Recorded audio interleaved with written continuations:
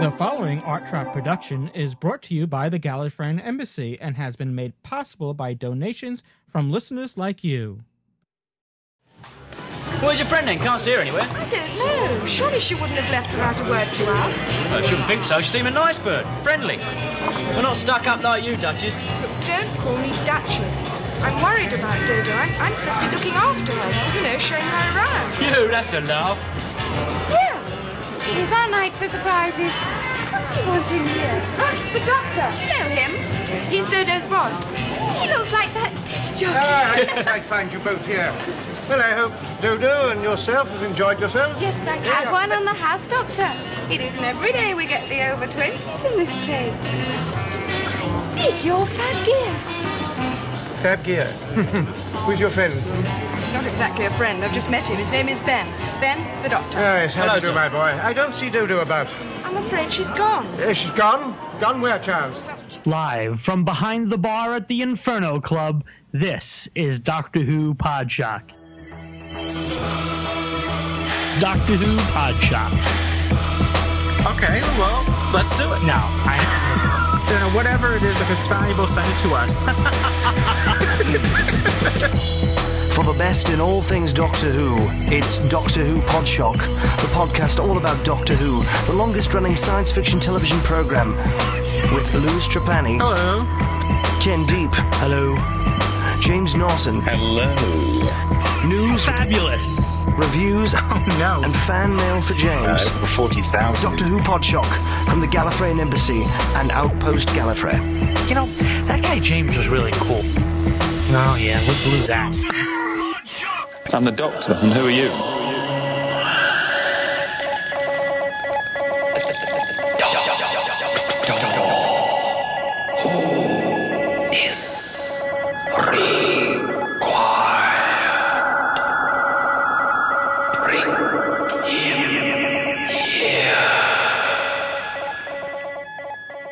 Outpost Gallifrey and the Gallifreyan Embassy present Doctor Who Podshock episode 139.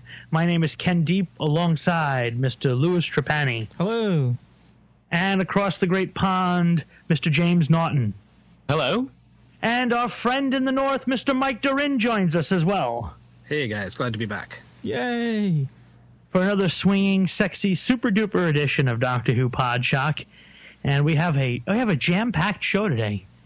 There's a lot going on. We're days And confused. only a couple of weeks away from Gallifrey 20, and we have New York Comic-Con going on as well, and many other plans. Lots of news breaking, some sad, some happy. But let's jump into the Doctor Who newsroom. How about we do that and just get the ball rolling? Well, you had mentioned New York Comic Con, which is coming up on, I believe, the February 6th, 7th, and 8th, if I'm not mistaken. Yep, 6, 7, 8. And Colin Baker and Paul Cornell are going to be in attendance. So that's something exciting. It's sort of an appetizer for the following weekend, which is taking place on the other coast, which is Gallifrey 20. So, which they both will be there as well, along with many other Doctor Who guests. But it's nice to finally get some Doctor Who love in the North, well, in New York. I was going to say the Oh, you're Northeast, getting Doctor Who love all the time, Louis. but not in the Big Apple. It's, Now, the skinny with Colin Baker being at New York Comic Con and Gallifrey, they're both being sponsored by Alien Entertainment. Is that how that's Yes. working out? Yes, Alien Entertainment. Well, as far as Colin Baker is concerned, Alien Entertainment is sponsoring him. Because what happened was I went to New York Comic Con's website, and in their guest list, Paul Cornell is there because he's going to talk about Captain Britain and some of his comic work. But Colin Baker isn't on the guest list, and I saw that Alien Entertainment had a table. I know they're sponsoring his appearance at Gallifrey. And I had reached out to Alien Entertainment. They unfortunately didn't get back to me in time for today's show. But trying to clarify some of the stuff, we're assuming that Colin will be at their table, signing perhaps, trying to get some more details on that. So, Yeah, it'd be good. that's really exciting. I'm glad we're going to have a great time here, for well over a week between New York and LA. We're going to do both coasts. And even though I don't think DWNY has formally made an announcement, but since Paul Cornell has announced it on his website, it's public enough that we can mention that Paul will be is planning to be in attendance at the Doctor Who NY, the DWNY meetup that's taking place, I believe, that Monday night after the Monday the Comic-Con. 9th. Yes. Yeah, they normally do a Wednesday meetup, but being that they could accommodate Paul visiting town, they made it a Monday night at the Peculiar Pub in the Village, which is really cool. Yeah, so if you're in the neighborhood, we are planning to be there to be. We plan to be in the neighborhood. Yes, we are planning to be in the neighborhood and there as well. We'll, and also if you see us at New York Comic Con, please be sure to give a shout out. And of course, at Gallifrey 20, we're going to be talking a little bit more about Gallifrey 20 as well. We're going to highlight some of the scheduled events that's taking place there. We're planning a preview show, and we hope to have Mike back on the show for us at that time as well. Mike's contribution when we previewed Galley 19 was invaluable. I mean, his sort of tips as to what to look for and what to look out for were invaluable. Now, this time around, Lewis and I have also been to Galley, so we'll be previewing it not only for you, the listener, but for James as well, who's going to be there for the very first time. Very exciting. Very exciting. So the four of us on here, plus our friend Billy joining us as well as special guests. If you go to the Gallifrey Convention's website, which is gallifrey1.com, you'll see that they put up a tentative schedule of events for the weekend. And these things are very fluid. They change very quickly depending on the needs of the convention and what someone can or can't do. But it's looking like that Doctor Who Podshock, Lewis, James, and myself will be recording live in front of a studio audience on Sunday morning at 11 a.m. So that should be pretty cool. We have some special guests coming, some announced guests joining us on stage, some unannounced guests perhaps joining us on stage. So that should be pretty fun. Yeah, absolutely. It's going to be. It was great event. too. Like meeting so many people last year, got a chance to actually see what we do live in front of them, and that was kind of cool. And it was kind of cool to see their reactions. I was looking out into the crowd, and we were doing different parts of the show, and definitely brought a smile on my face. It's very cool to meet people from all walks of life who tell us their stories about being Doctor Who fans and how they got into it, and perhaps something we said on the show was like, "Oh, that made me think of this," and just a great sense of community. Doctor Who fans, very open-minded, very bright people, and it's great to meet so many different people who share the same interest. Also in the news, let's see, what else do we have in front of us? We have it's been announced that coming up to DVD is the Keys of Moranis is scheduled to be slated for the first half of 2009. Keys of Moranis is one of my favorites in the Hartnell era. As much as it's sort of disjointed, it's like like 6 different stories all jammed into one. There's just some genius to it, but it has an epic quality to it. It absolutely has an epic quality. That's the best way of putting it. It's going to be actually looking like a great year for the release of DVDs. Certainly in the UK, there's going to be at least 11 released that we know about, and probably a whole host of box sets as well.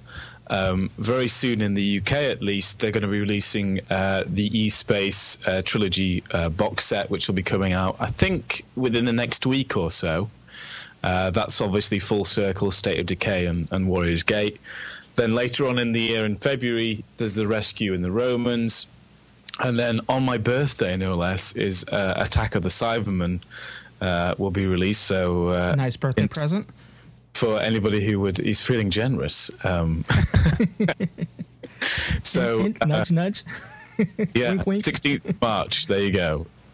It looks like it's going to be a fantastic year for Doctor Who. Frontier in Space and Planet of the Daleks, a box set, which 2 classic Pertwee episodes. Dalek War, yeah. With The Deadly Assassin, The Image of the Fendal, which I'm very excited about Deadly Assassin because the video The VHS copy of it was a train wreck. It's got some of the greatest cliffhangers in the show's history, and it was edited into an omnibus format. And to have those cliffhangers back and have it treated with the respect that it's due, that's probably that and Frontier in Space are the two that I'm most looking forward to this year. But I'm quite surprised. I thought that the image of the Fendel was already out on DVD, but shows I'm being taken to school right here. Maybe it's just that episode always sticks in my brain for some reason, and I don't know why. Maybe it's just because I have it on VHS somewhere and watched it recently, or I don't know why I thought it was already out on DVD, but there we are. Yeah, I think that sometimes happens. I know that was even the case with me. We're going to be, in this episode of Doctor Who Podshock, we'll be reviewing the DVD of the War Machines, and that was the case with me with that. I was like, oh, this is out on DVD. Wasn't this already released on DVD? But maybe it was one of the later releases on the VHS ones, and that's why it was sort of fresh in my mind. I don't know. Yeah. Well, I guess as Doctor Who fans, we've already almost bought everything on VHS and now buying the DVDs and such, so it's easy to get confused. But speaking of the new series and what a great year it's going to be, they've started shooting again on the specials for Doctor Who. James Strong has already started directing Planet of the Dead, which recently there's been a few location photos and things, because I think they started filming yesterday at Museum Avenue and Park Place in Cardiff, amongst other locations. And I always like it because it's nice that the fans are out there and can take pictures and things, and you can look at them if you want to. You don't have to, and it's nice also that our good mates over at the Doctor Who news page at gallifrey1.com/news. They are very good with spoilers and don't talk too much about it. So I just wanted to mention that if you want to go and see a couple of photos, you can head over there. And there's loads of stuff in the forum as well, of course. Also, talking about locations and stuff, Lewis brought this to my attention anyway. It's also on the Doctor Who news page that there's an article in The Guardian regarding the possibility of a location shoot in Dubai, and the chap who wrote it, Gareth McLean, has attacked the decision of the BBC to have a location shoot in Dubai purely because of the country's sort of human rights records.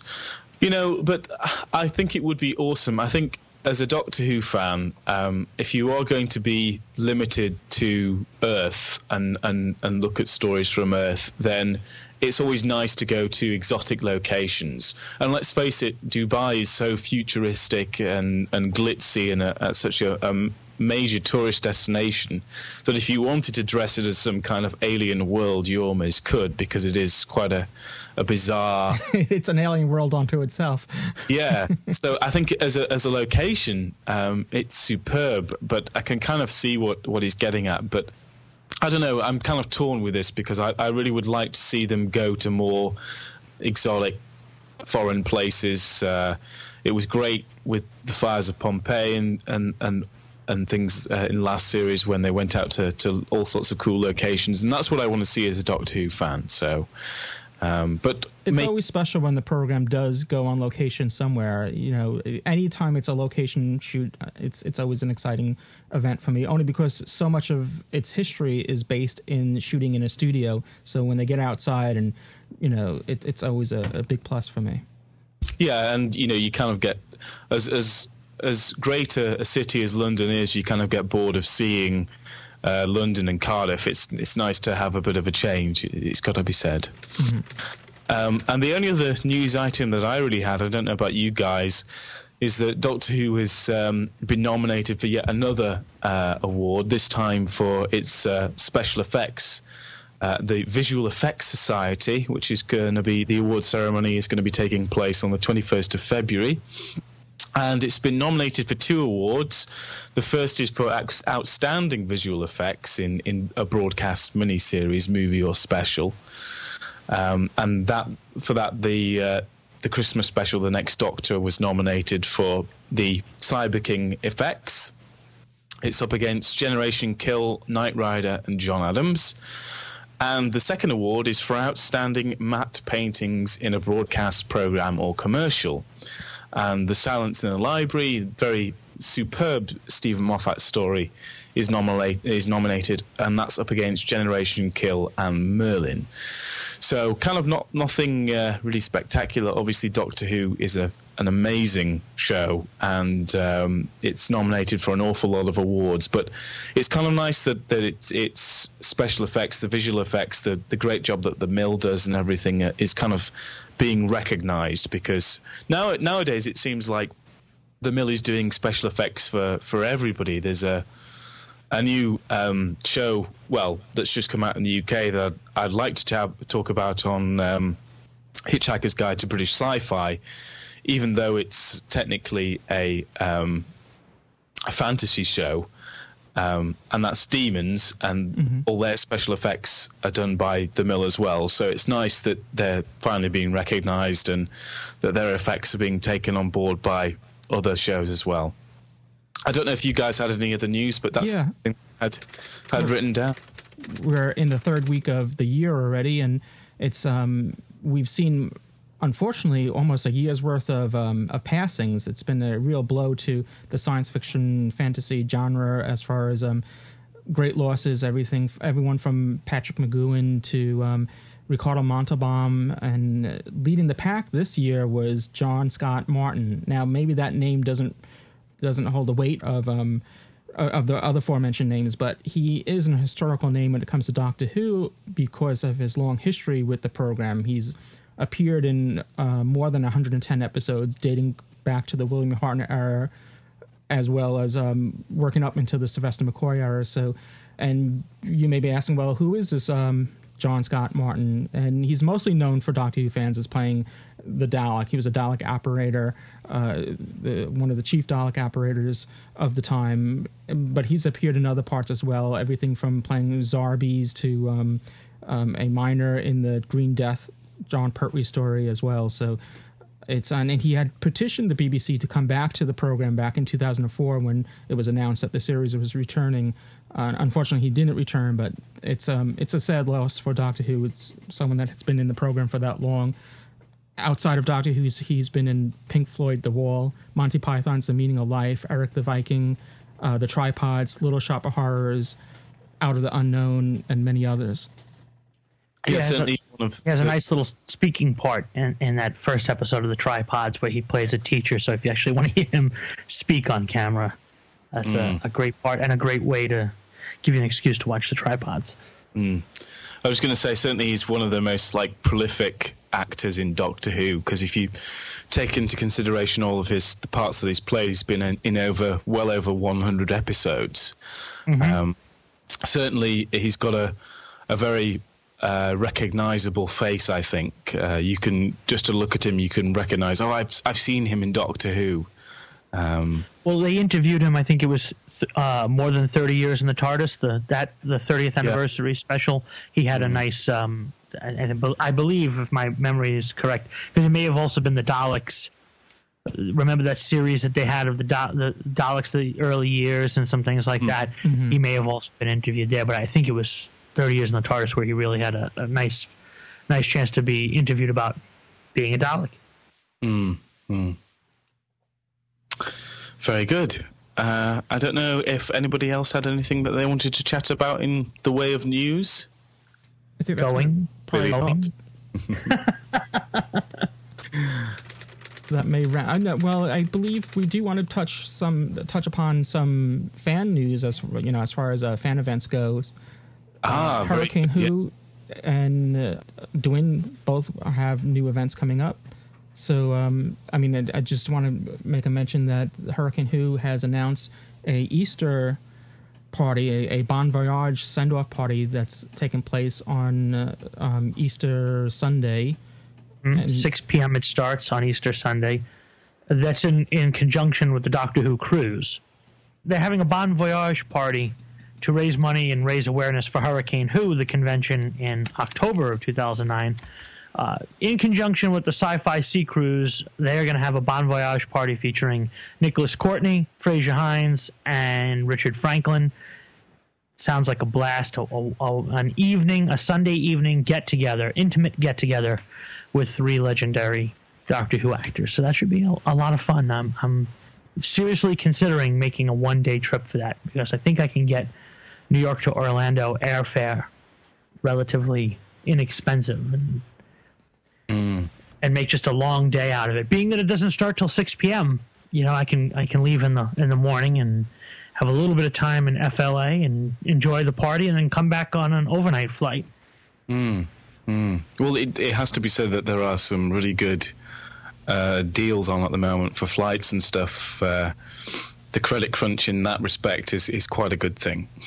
And I had a chance to meet Nicholas Courtney many years ago, but not Fraser Hines or Richard Franklin. So it's just a great excuse to, as I've mentioned before, it's just a situation when it comes to the classic show, and especially the black and white era and some of those early days, it's time for us to appreciate the legends of our show while we have them here. And as we just learned with John Scott Martin and many of the actors that we lost in 2008, we need to appreciate them while we're here, to archive hearing their stories and listening to what they have to say and asking our questions while we still can. Every one of these gentlemen, I keep my fingers crossed that they're all in great health, but time marches on for them. Sadly. I mean, overall, it's they're doing it in conjunction with the cruise, and it's good to see now more events taking place.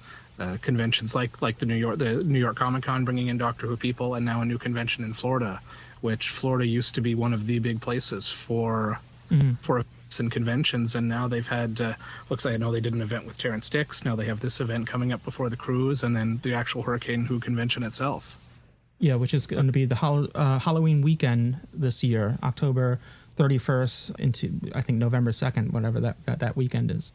Yes. Now, this is on the website for Sci-Fi Sea Cruise and the Bon Voyage party.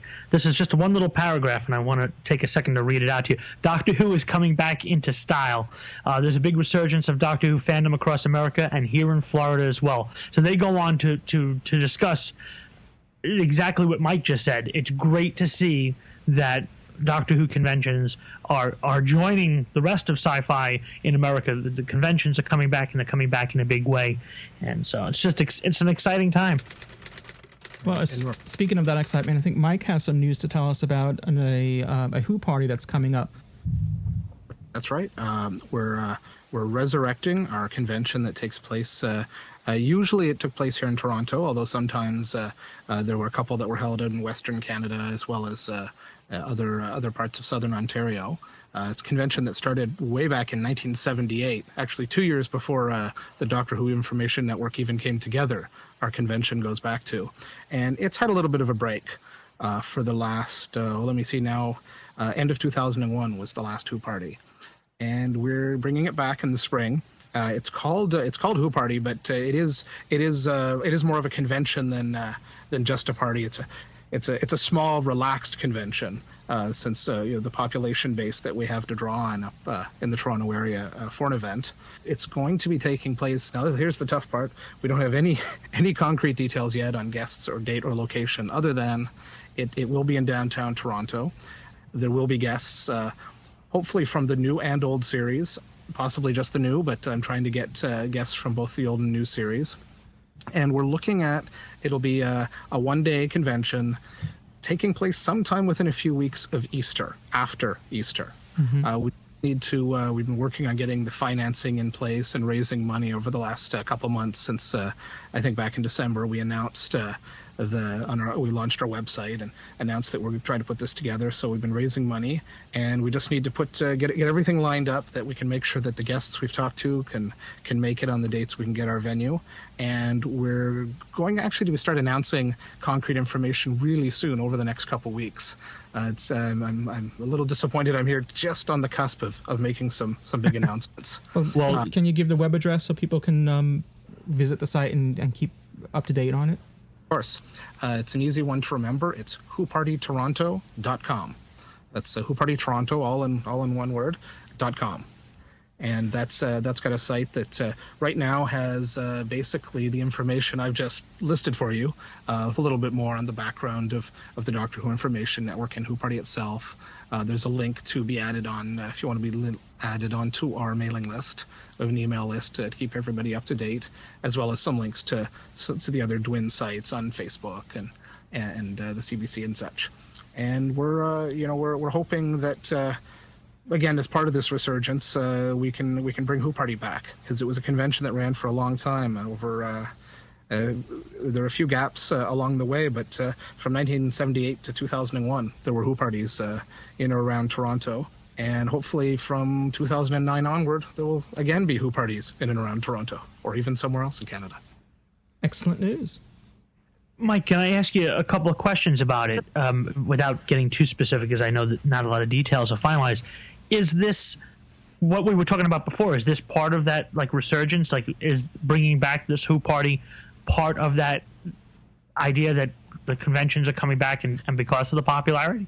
I think so. We've ever since there was last a Who Party, we had our last Who Party in 2001. We always had it in our minds that we wanted to do something again. And when the series came back, actually starting in 2004, before the series came back, myself and some of the guys with Dwin, and then them afterwards without me, put on some smaller events, brought over a couple of writers, and tried to do smaller events. And it just seemed kind of silly that with the new series being so big, to not capitalize on that and take this moment to launch. And I got to say that our email list now has nearly twice as many people on it as attended the last Who Party. So the interest is there. It's just that whole anybody that's ever started a convention, it's like we're starting all over again. I think the real number is something like Who Party 14, but we have so many people that are emailing us that they want to help out, and mostly people we've not heard of before, new names. People interested in getting involved in people from, say, the new fandom wanting to get involved in some bricks and mortar Doctor Who fandom. A lot of great stuff goes on online, but when it comes to conventions, it's a little there's another level of organization and commitment when you start putting on events and spending thousands of dollars to rent hotels and fly in guests. The people seem to be there that want to attend and help make it happen. And we've noticed over the last couple of years with things like, as an example, Hurricane Who and the Sci-Fi Sea Cruise getting together to help have guests come to share expenses. And you see, let's say, as Alien Entertainment having Colin Baker come for the two conventions in the United States. Is there anything like that going on with what you're doing? Do you have the opportunity to link up with another con to help reduce your costs? Unfortunately, that opportunity doesn't really present itself because, we're in Toronto and we're a long way from anywhere else that does a convention.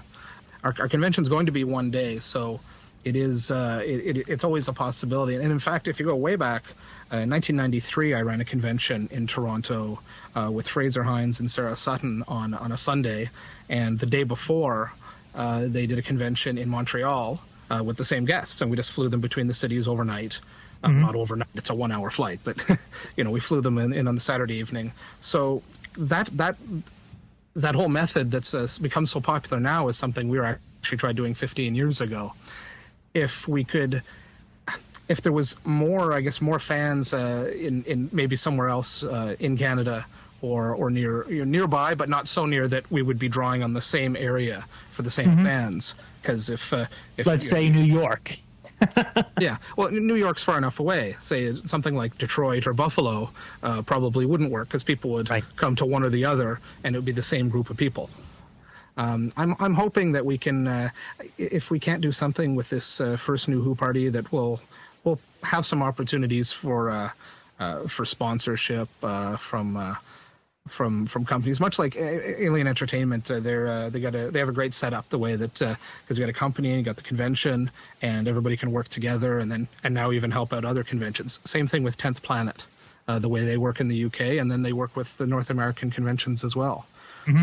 Maybe we'll get our first new convention out of the way, and we'll get some notice from some of those folks. Being that we're on this we're talking about these conventions, I think it's a good segue into we're just coming off the heels of some a couple conventions here that were in the fall and leading into the winter season. One of which is a big Northeast convention, which is Chicago TARDIS, and our special correspondent Billy Davis was there, and he filed this report on it. Hello, Podshock listeners. This is Billy Davis reporting on Chicago TARDIS, the Midwest U.S.'s premier Doctor Who event. Date November 28th through the 30th, 2008. The convention took place at the Westin Hotel in Lombard, Illinois, a suburb of Chicago. The featured guests this year were the Sixth Doctor, Colin Baker, and the most popular of all the classic Doctor Who era companions, Elizabeth Sladen, whose character now has her own series called The Sarah Jane Adventures. But more on the guests later. I flew into Chicago from New York on Friday, and just upon touchdown at O'Hare Airport, my Doctor Who experience started when the flight attendant announced, "Welcome to Chicago. We will be arriving at gate K9. That woke me up and I was ready for a weekend of Doctor Who. Sorry to say there were no tin dogs as I walked in the terminal. The convention hotel was a new one for this, their 9th annual Chicago TARDIS convention. The Westin Hotel's presentation rooms were large, the lobby was spacious, and the hotel rooms were reasonably priced for con attendees. The hotel has a bar, you gotta have a bar of course, a restaurant which was a little pricey, but right next door was a shopping mall which had a food court with a wide selection of fast food vendors. We have to watch our wallets so we have enough money for the dealer's room, right? Ah, yes, and they had a dealer's room, too, a nice one that sold only Doctor Who stuff. They had 3 separate rooms of constant programming to choose from. One large ballroom, which was for main programming, interviews and panels with the featured guests and special events. Another room called Alt Programming, which covered panel discussions on Doctor Who and related subjects. And the third room was called Alt Programming, where the focus was on writing and literature in the Doctor Who world. They also had 2 video viewing rooms, the first featuring classic and new series Doctor Who, Torchwood, and the Sarah Jane Adventures. I couldn't help stopping in to see the second Doctor's story, The Ice Warriors. Great stuff. The second room featured video related to Doctor Who, like interviews, documentaries, and appearances in non-Doctor Who shows. I saw a bunch of things I hadn't heard before, like a documentary on all creatures great and small, which starred Peter Davison. They also showed a tribute to the first Doctor Who producer, Verity Lambert, called Drama Queen. And I saw a few shows with David Tennant before he became the 10th Doctor. On Friday night in main programming, they presented a game show called the Chicago TARDIS Randomizer, where contestants are brought on stage in teams and compete against each other by viewing video clips of the TARDIS materializing in random locations anywhere in the show's 30-year history. The object is to guess what planet and what story it came from. The game show was entertaining from the audience's standpoint, as we all brainstormed on our own trying to figure out what obscure planet it would be.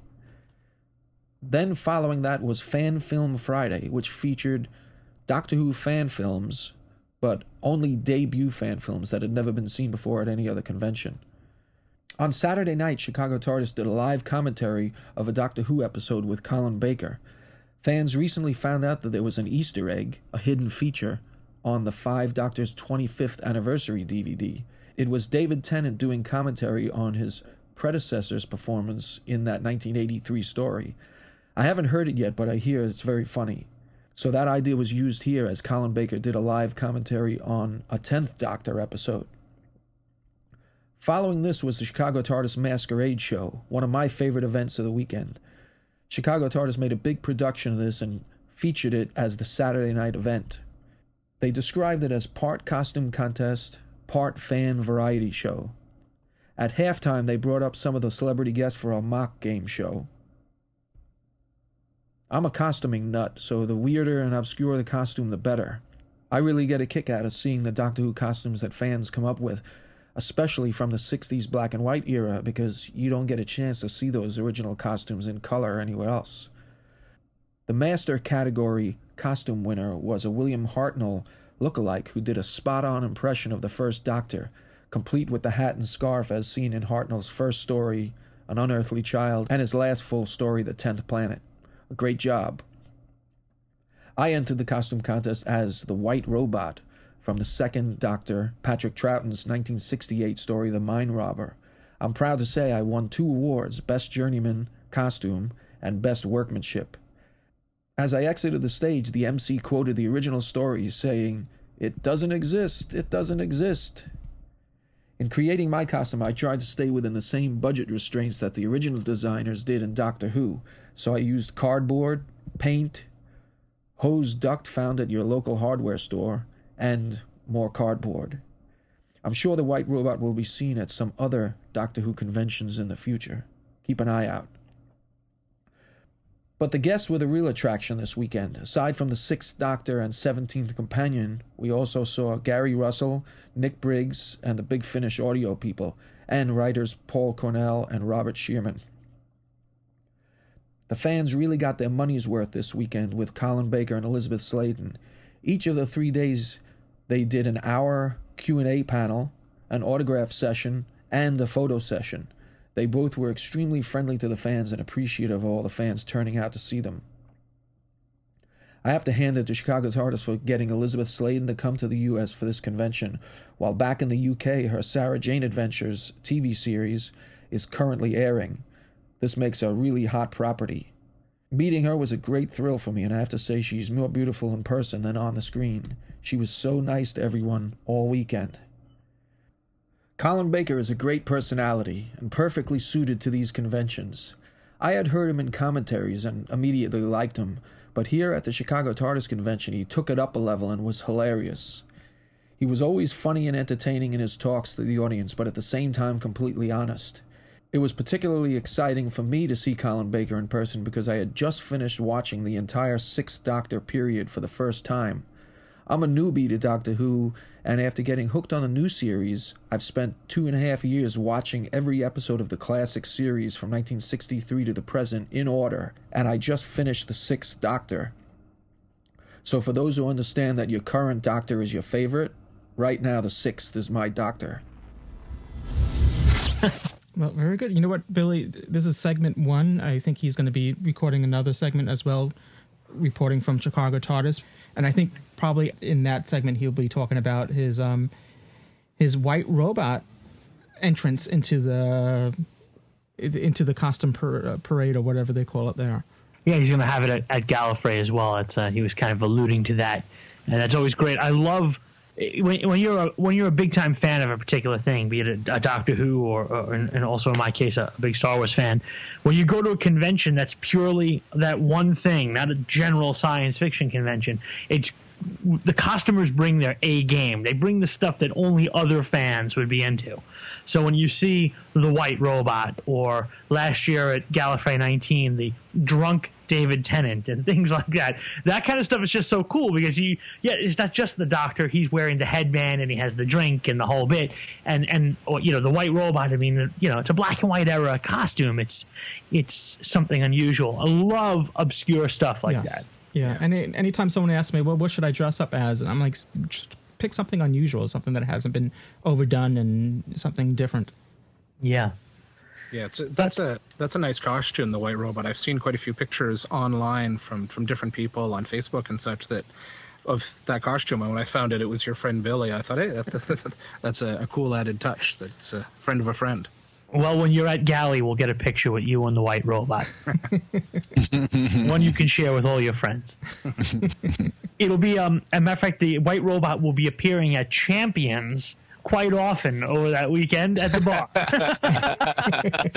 How cool would that be, to be bought a drink by the White Robot? It requires a lot of lubricant. A lot of golden lubricant. You don't exist, but buy me a drink.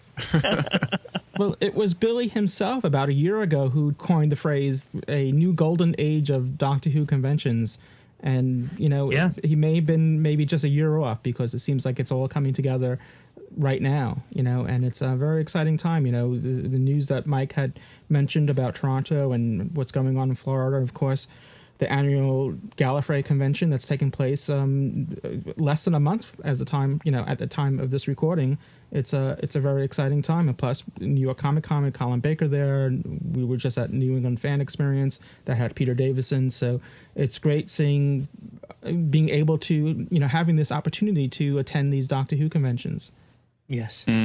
It's good to see Doctor Who guests back at conventions, and it's great because I as much as I enjoy seeing other guests from some of the other shows that I like, Doctor Who is always close to my heart, and it's just great that they're going to be there, and it's good.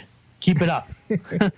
So since we're on this whole convention swing right now, Ken, did you want to touch upon some of the highlights of Gallifrey 20 that's taking place next month? Well, I had mentioned to you off air, I said the convention schedule, the tentative convention schedule just came out, and we mentioned it earlier in the show, and I printed it out and holding it right here and perusing it and getting an idea of, I know that the minute this came out, Billy had called me and said, the schedule's out, and I know he goes and he takes a yellow highlighter, and he's got his whole weekend regimented where he knows certain panels, certain discussions, certain interviews that he wants to hear. So I kind of did the same. I went over it, and again, this is always a preliminary schedule. The convention's still a month away, so you start getting an idea. Okay, I know I want to hear Phil Collinson. At some point, I want to see Colin Baker and Nicola Bryant together.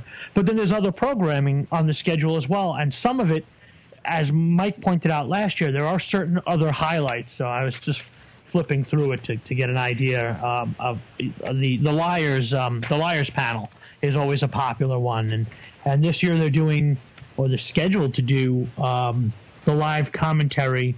I know they're doing a Torchwood one, and I'm looking to see here where the live commentary, I think it's on the Sunday, that they're doing Journey's End as a live commentary, and that basically it's just like a DVD commentary, except it's done live in front of a studio audience. The guests are really there. The studio audience is sitting in-house. So if you have a question or if there's a funny moment or whatever, there's live interaction, but you're still watching the episode together. I think it's a great idea. It's an idea that, to the best of my knowledge, was started at the Gallifrey conventions, and thumbs up to them for that idea. Whoever came up with it, they should be given the fandom award. It's very popular. There was standing room only last year. I mean, there were people literally standing outside the doors, just trying to get including you and I. Yes. And we were so far out of the room that it was almost completely worthless even just standing there. We couldn't hear, and it was Blink, right, with Stephen Moffat. With Stephen Moffat, and it just was. They had it in a small room, which they didn't realize that this was going to be so popular. Yeah, and I believe they're planning. At least last year, they said that for this year they're going to hold those events in a larger room. As a matter of fact, on the schedule, Lewis, the Journey's End is in the main room, the big ballroom, and that's with Phil Collinson, the producer, and Gary Russell.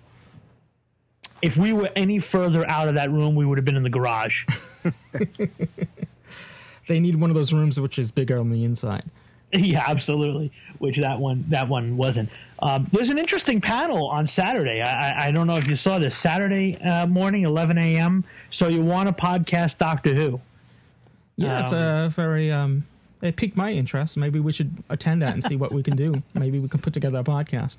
Well, Lewis, we are joined by some other Doctor Who podcasters as well, which is really great. We got a chance to Radio Free Scarro. It will be there with us as well as with Behind the Sofa, the John Williams and not the composer. And he is a composer as well. I was hearing all that, hearing John Williams' music as you said that. Lots of. Yes. He did some music for the inauguration today. We're recording this on Inauguration Day in the United States of the new president. We'll be John Williams' speeches later on. We'll be doing our speeches later on. Yes, and maybe we'll have the new president as our guest. So what made you become a Doctor Who fan? And he'd be like, what are you talking about? Well, that panel, if you're interested in starting a Doctor Who podcast, or it doesn't necessarily have to be a Doctor Who podcast, but any podcast will be addressing podcasting in that panel. The only thing that I kind of found a little bit of bubble bursting on that is that we're right up against the Doctor Who convention meet and greet. And that's the only... They put all the conventions... Last year they spread it out so that each convention had a meet and greet at a different time over the course of the weekend. All the conventions are doing their meet and greet at the same time. Jennifer Kelly from Chicago TARDIS and Dan Harris from Sci-Fi Sea Cruise and Jared Cooper from Hurricane Who. They're all in the same thing at the same time. They're doing this one sort of convention thing at the same time, and it's up against our podcasting panel. And that's a panel I would love to see because I'm curious to, you always want to find out, not only for my own interest, but to be able to report on it on the podcast, what's going on with the conventions. What are they lining up? Who they have coming? What's the plan? Yeah. So maybe you'll have to send a reporter there. Maybe we can send our man on the street, Billy Davis, over there to get the scoop. I mean, that's the biggest problem with a convention like Gallifrey 20 is that there's so much going on, there's so much programming, and unfortunately, unless you're a Time Lord, you can't be at two places at the same time. So that's why it's great to take this program schedule and look at it in advance. And as Mike had suggested last time when we did the preview show, take a highlighter and kind of decide ahead of time where you want to be. Otherwise, you're going to miss something that you might want to see. And sometimes you are presented with choices where you want to be at two places at the same time. And maybe sometimes something might repeat again in another slot, and you'll have another opportunity like a Q&A panel with a certain guest. They're doing it multiple times throughout the weekend. So right. Yeah, so. But I think it's just a sign of what a good convention it is that there's, for me, the best convention possible is where you won't see everything. And obviously that's not physically possible. And the organizers do a terrific job, I think, in trying to juggle things as best as they can so that you can get to go and see as much as you possibly would want to see. But sadly, I guess it's just not physically possible because they only have a certain number of rooms. They've got so many people there, it's a tribute to a convention organizer's creativity when you go and you actually have to pick what you're going to go see. Because I've been to conventions where you've had downtime and you're like, okay, well, we've got 3 hours to kill now, and that's not the worst. Good. Yeah. I mean, it's not bad if you're looking to hang out with some friends, especially if it's people like I only see Mike at Galley, so it's great to have a chance to catch up with him, as an example. But at the same time, it's just great to have so many choices because they're very creative in their ideas for panels. It's not just here's a panel on Star Trek, here's a panel on Firefly. They actually come up with themes, and the panel's really very focused on what they're talking about, and there's a lot of interaction.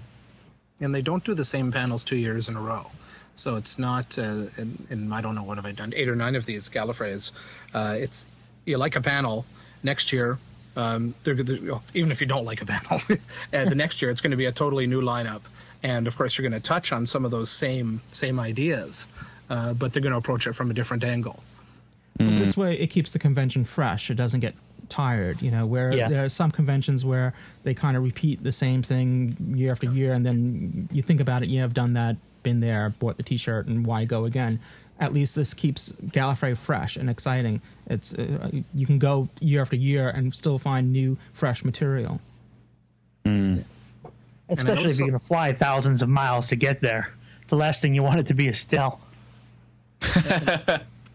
And they also have quite a few, I notice, astronomy and space exploration and science panels this year. Yes.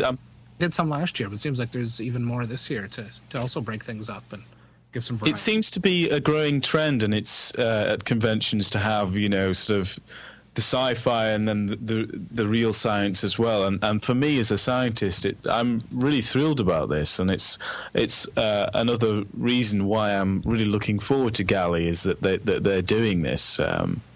So I think it's great because I think if you're introduced to science fiction because you find it fun or interesting or whatever, and then you're exposed to real science and you understand the things that actually the possibilities of the reality of it all.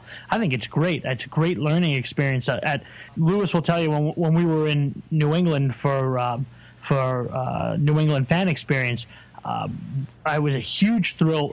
I was there for Peter Davison, being a Doctor Who fan, but Story Musgrave, the legendary astronaut, was there, and I was as geeked up to meet him as I was to meet Peter Davison, because he's a man who's he's flown on the space shuttle half a dozen times. He's brilliant as hell, and he does in real life what we dream of doing. You know, he goes into space. I mean, what else is there? What do you want? Yeah. So that kind of stuff it also puts a lot of this into perspective when you're there and you're learning about the real science of things, and you're hearing what's really going on, what the current state of affairs are. There has been a tendency, especially here in America, to sort of downplay science, and that's a shame. Science is brilliant. It's the future, not the past. We're going to be doing a whole preview show on Gallifrey 20 that's going to be forthcoming, and we're going to have Billy Davis, our special correspondent who was with us there last year, on the show with us for that. And Mike Durin, if we're hoping that he'll be available, I'll be back on the show for that as well. So we'll do a whole preview of what to expect, and it's a very exciting time. So if you haven't gotten your tickets in order yet and you're still contemplating whether or not you should go, now is the time, you know. Well, this is the 20th anniversary, so you know that they're pulling out all the stops. Lewis, James, and I have made a commitment to finally, after this is our third attempt, so hopefully the third time's a charm of the three of us being on stage. Now, I know James has already got his airfare, he's already got his hotel, he's already got his tickets, so, you know, with the three of us... Finally. Last year, we were talking about it, leading up to it for months and months and months, and they broke their attendance records last year. This is the 20th anniversary. We've been talking about it for an entire year since we got home from the last one. And really, they have a spectacular lineup. I mean, you have a mix of the black and white era, the traditional sounding classic era of Colin Baker and Nicola Bryant. Then you have Wendy Padbury representing the most classic of eras, plus writers and producers from the current show, plus Torchwood being represented. You have representative of the entire scope of Doctor Who, and I think we're gonna to crush last year's attendance records at this year's convention. And you know what? It's probably going to be about 70 degrees and sunny in LA. And if you're in New York today where there's snow on the ground and it's about 20 degrees outside, there's nothing more appealing than sitting by the poolside at some point over that weekend. That's half the attraction, is just being in LA in February. Only half. I know that Mike takes full advantage of the pool. I learned that about Gallifrey last year. As I would pass Mike in the hall and he'd have a towel wrapped around his head. And, where are you going? You know, and I thought he's either jumping into hyperspace or he's going into the pool. And he opted for the pool. And thank goodness too. Wise man. First day, I tend to miss a few things I wanted to see on the Friday because I go down to the pool and end up staying down there all day. I gotta break that bad habit. Now that there's more. When there wasn't a TV series on the air, maybe the programming was a little lighter. Now it means actually missing stuff to do that. Mike, do you have any idea about some of the after parties this year? Remember last year they had the Daleks in Manhattan was a theme for one of the parties. Are you clued in on any of the things going on nightlife wise? No, I mean there's the room where they had the Daleks in Manhattan party is a party pretty much every night of the convention, and the same there's the League of Evil Geniuses guys who I'm hoping they're back. I don't know. I just sort of hope they're there every year. And usually, if you can figure out where that room is, they usually have a big suite. Going back for I don't know how many years, even I think to the older hotel. There's usually something in that room, and it opens out onto the pool deck. So if you can't find it, you do a circumference of the pool, you'll probably see it from the other side. And I remember standing out on the deck with you guys last year. Yeah, at that party. So that's. I love it that they have a theme to it. You know, it's not just a bunch of people standing around talking. There's actually people. Mm-hmm. They deck the room out and they dress in costume. And I know that they're having a Fires of Pompeii toga party, but that's the official convention. I was going to mention that, so I'm pleased to. So bring your toga, James. Well, this is it. I'm going to have to pack quite a lot, swimsuits, togas. Going to be one hell of a time. So, but if I'm doing it, you guys are doing it too. You realize that? Okay. I'm not going alone. I'll have to swipe an old bed sheet from Maybe we can just go in our towels or whatever. So it's not just a Fire of Pompeii's party. It's also a hitchhiker's party as well. And, or a Playboy Mansion party. I'll come with my smoking jacket on, my robe, and my slippers. Yeah, exactly. Dressing gown. Oh, boy. And definitely down by the elevators, there's always a message board. On the convention level, there's always a message board where people post all of the party info. So if you're at a loss for something to do and the bar's not doing it for you, I'm sure there'll be lots of signs there for the different stuff going on. Or after the bar's closed, then you want something to do.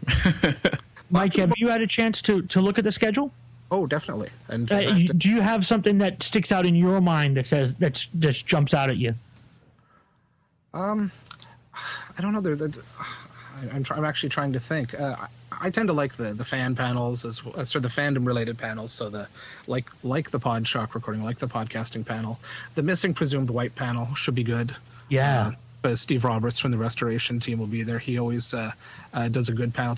I noticed it's in last year they did the restoration team panel on the main stage, and this year it's in a smaller room. And they had a good crowd on the main stage. That's kind of surprising that they would scale it back a bit. Yeah, it's but I guess I think there's more actor guests this year, and it's always got to be tough for them to juggle it all around. But I think a smaller room could also mean more interaction, and I'm sure Steve will shudder when I come into the room with my annual list of complaints about. No, I'm just kidding. But Steve's panels are always really good. So if there's one panel I'm most looking forward to, and it's not seeing the three of you guys on the podcasting panel, then it's the Missing Presumed Wiped one. All right, well, that's February 13th, 14th, and 15th of 2009, and we hope to see you all there. Like I said, we'll be doing more coverage of this as we lead up to that date. It's coming very quickly, so like I said, start making your plan. Well, if you haven't made your plans yet, start making them now. And it's you don't want to miss this event. Yeah, it's a huge hotel. It won't sell out. Yeah. I mean, the convention rate has been sold out, but you still can get rooms at the normal rate. That's right, and I understand that there are even some discounts available through the hotel website that are almost as good as the convention rate. So if you're checking in for a room and you're not, because the convention rate's gone, it's getting bounced back at you, search a little bit, see what room options are there, because as you say, it's a massive hotel. I think there's more than 1,000 rooms in the hotel, so there's space for. Worst case scenario, you can always try the old Jedi mind trick. When you get there and you say, "I'm here for the convention. I tried booking it. I had some kind of issue online. I couldn't get it. Will you give me the courtesy of having the convention?" It's worth a try. I mean, it's always worth trying, because this hotel has had this convention now for 20 years. They like and want the repeat business. They don't want to alienate the fans. And when a hotel does something right. We always beat up somebody who does something wrong, but when a hotel does something right, they should also be given the thumbs up and acknowledged if they do something good. And so hopefully they'll do the right thing. Marriott seems to be pretty good like that. If you're a AAA member, they honor that discount as well. So, just something to keep in mind. Oh, AA. I'm sorry. Is it? No, it's AAA. It's AAA, okay. No, AA is the alcohol anonymous. Yeah. They don't give a discount. Well, the bar will. That's right. All right, we'll be right back after this.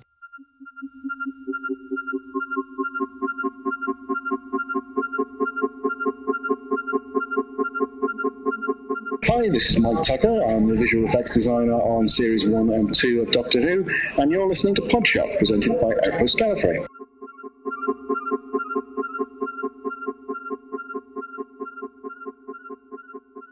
What's that? It's a sonic screwdriver. Never fails. Drop the sonic device. Isn't my day, is it?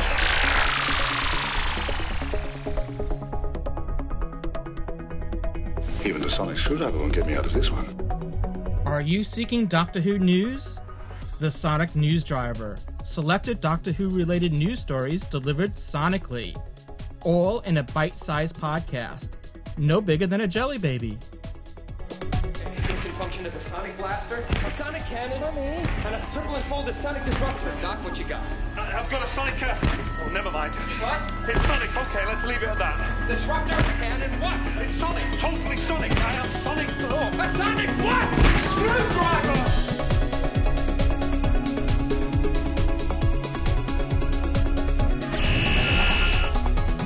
The Sonic News Driver. Find it on iTunes or go to sonicnewsdriver.com. Who has a sonic screwdriver? I do. The Sonic News Driver. Get yours today, sonically. Neat, isn't it?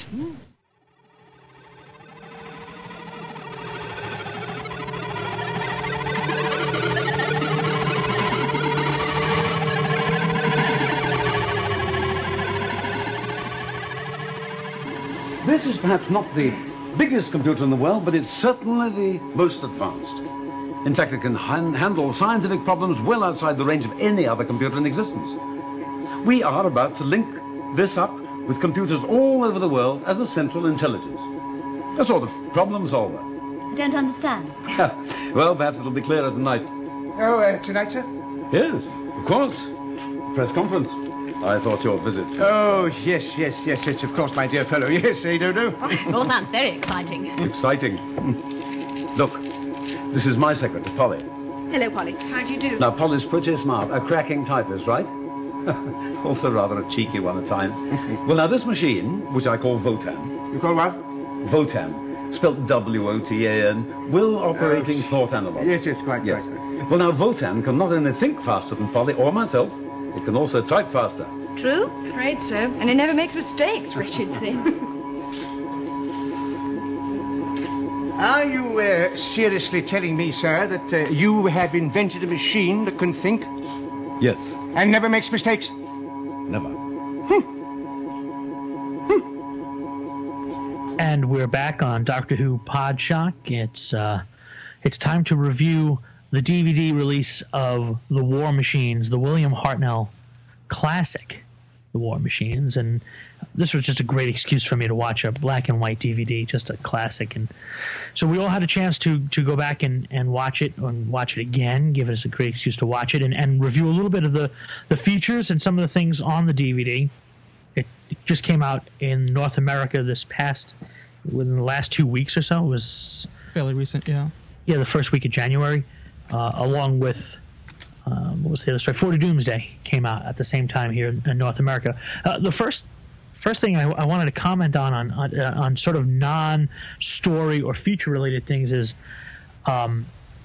it seems like since 2 Entertain kind of took over the reins of the Doctor Who DVDs, the packaging just isn't the same, and it's just, I don't know how to explain it. It looks the same, but it was like, I don't know, a little bit flimsy for my liking.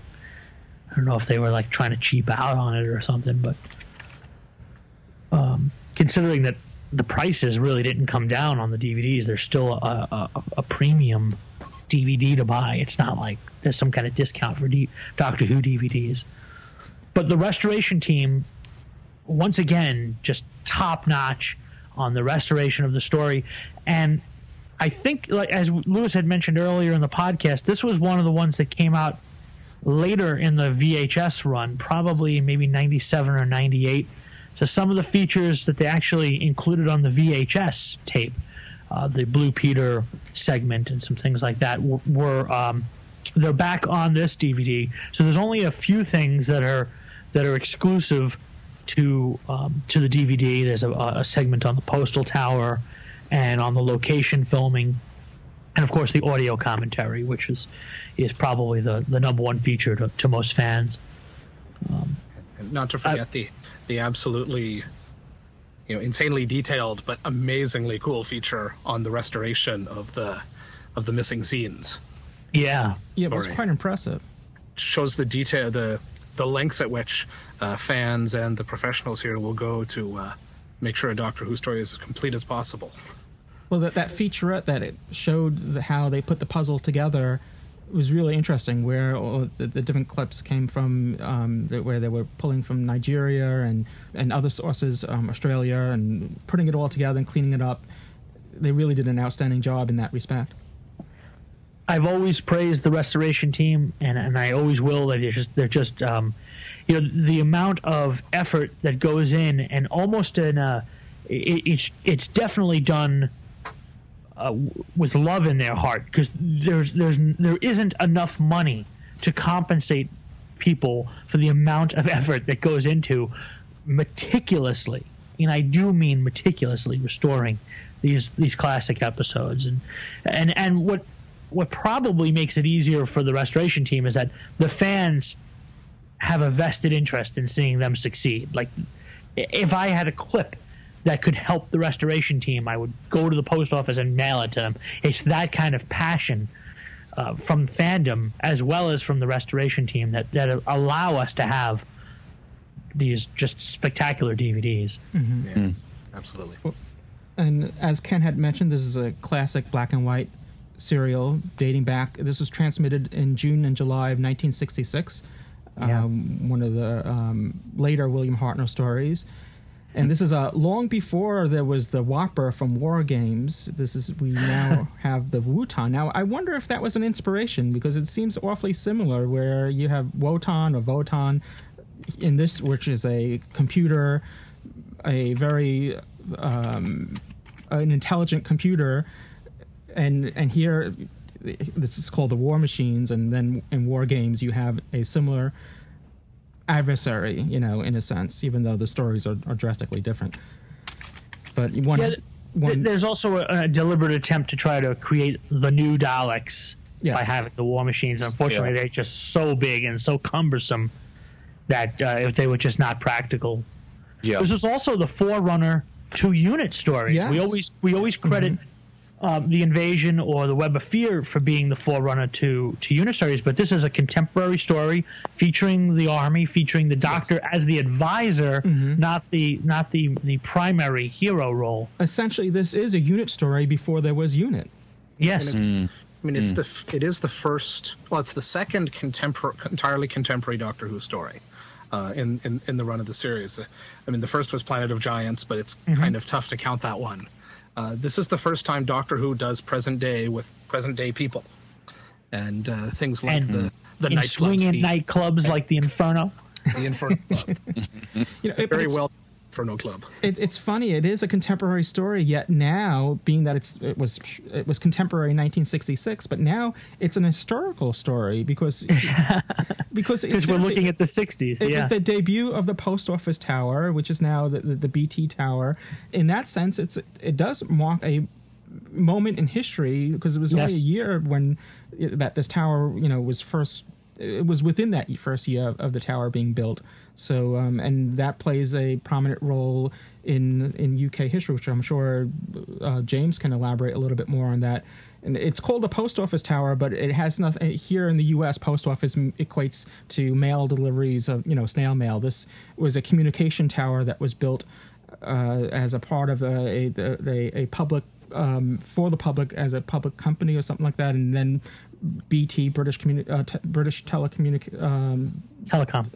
Yes, took it over. I don't know, James, if you could elaborate any more on that.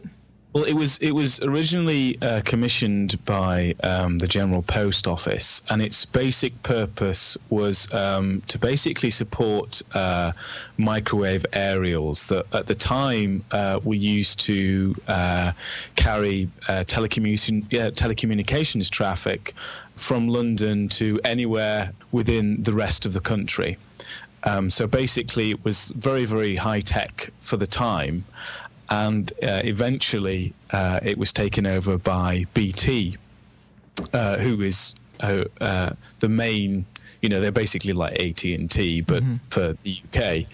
And it's obviously it's become a very iconic London landmark, because it's very tall, obviously, and can be seen from all over. I mean, it's most prominently seen from Euston Road, a major road right in the centre of London and things. So whenever you see the modern kind of equivalent is the London Eye. Whenever you see pictures of London or, a silhouette of the London skyline, they always show the London Eye. But of the time, it was the BT Tower. It was the tallest building of that time. It was. Of the time, it was huge, and it was seen as kind of a very, well, rightly so, a very modern building.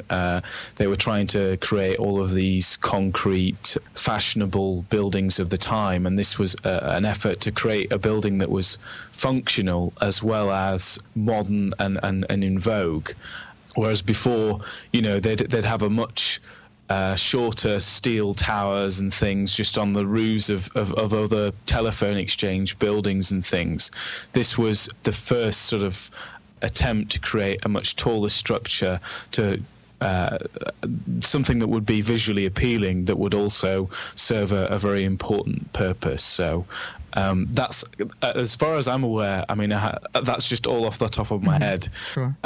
I'm by no means very good with my history, but yeah, it's basically just a major London landmark. So it's always good. I mean, people take Doctor Who to task currently for deliberately showing London landmarks and things, but it's not a modern thing, and this shows it. It's something which has gone back all the way to the 60s.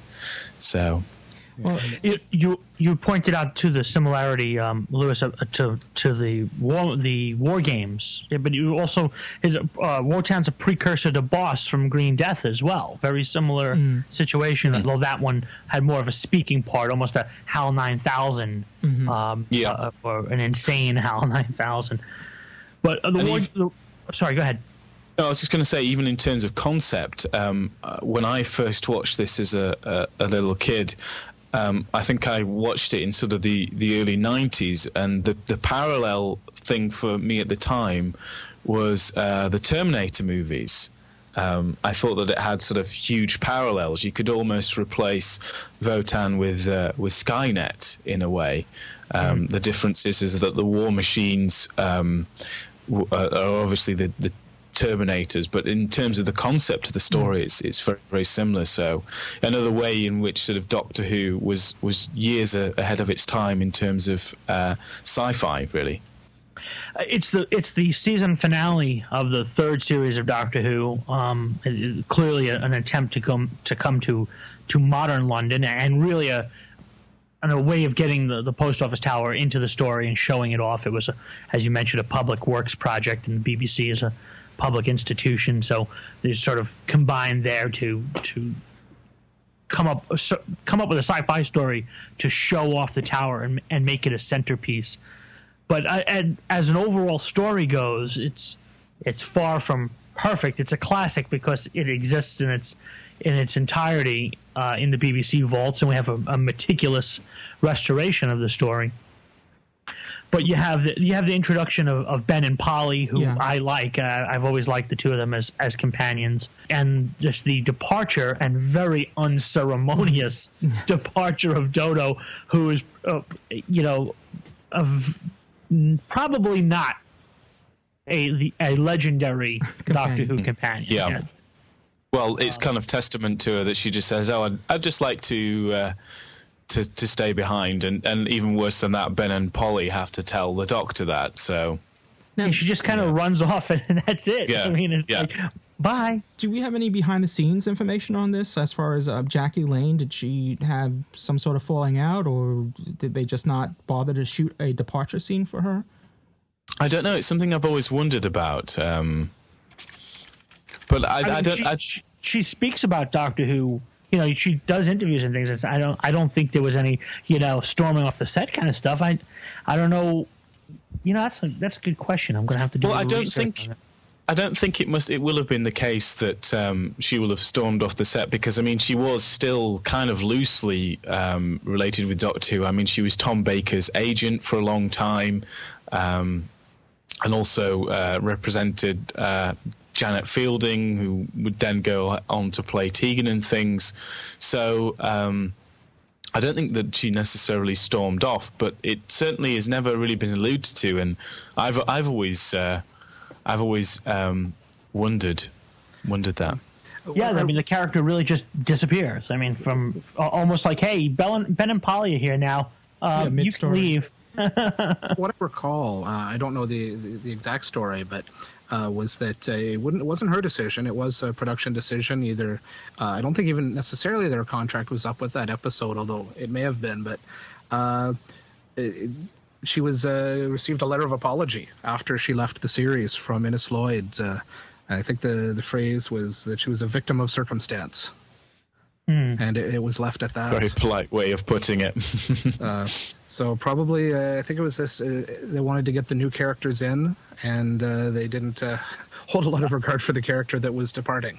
I mean, there's only a couple of Hartnell episodes left after this one. They were probably in a rush to get the new companions in place in time to let the audience warm up to them prior to the main change, which was the very first regeneration and the recasting of the lead, which was an extremely risky decision at that time. We now look back on it as the work of genius that it is, but at the time it was a very chancy idea. I think that makes sense. I don't think it's probably no more complicated than that. Mm-hmm. Yeah, and they got their new companions in and get them aboard and send them off in the season finale, and great stuff. It marks a piece of history. We mentioned the post office tower, and now we're talking about Doctor Who history with the introduction of Polly and Ben into the series and the farewell, if you will, of Dodo. But it's also infamous in that it's the only time where the Doctor is referred to as Doctor Who. And if it was just the Wotan computer that said it, you could almost write it off as Yoda speak, because he says Doctor.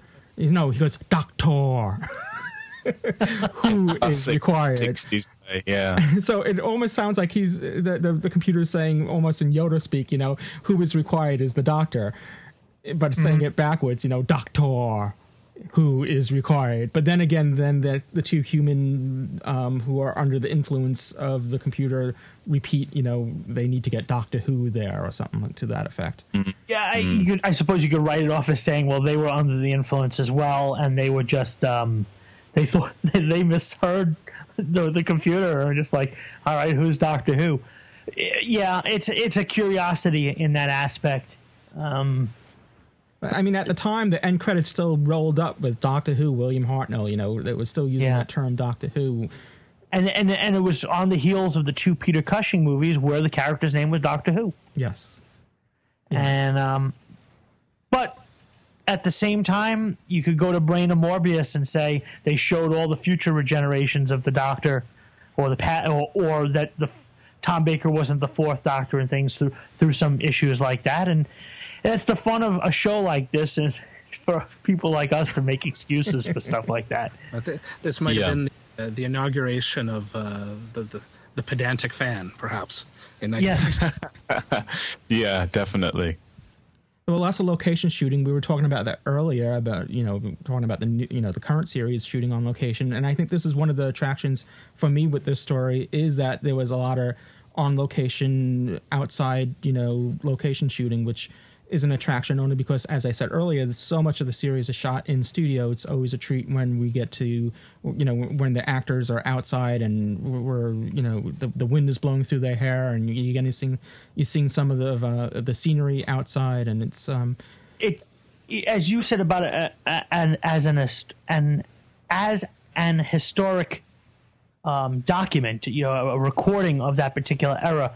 When you think about places and times, if you mention London in the 1960s, people get a very warm, fuzzy feeling. And here we have a view of London in 1966 for this hour and a half, and through Doctor Who, of them, as you said, going around in real locations and doing things, and those were legendary times for London, with the British invasion and the music scene and James Bond and Doctor Who and all the things that were going on, that British culture and culture in London was at an all-time high.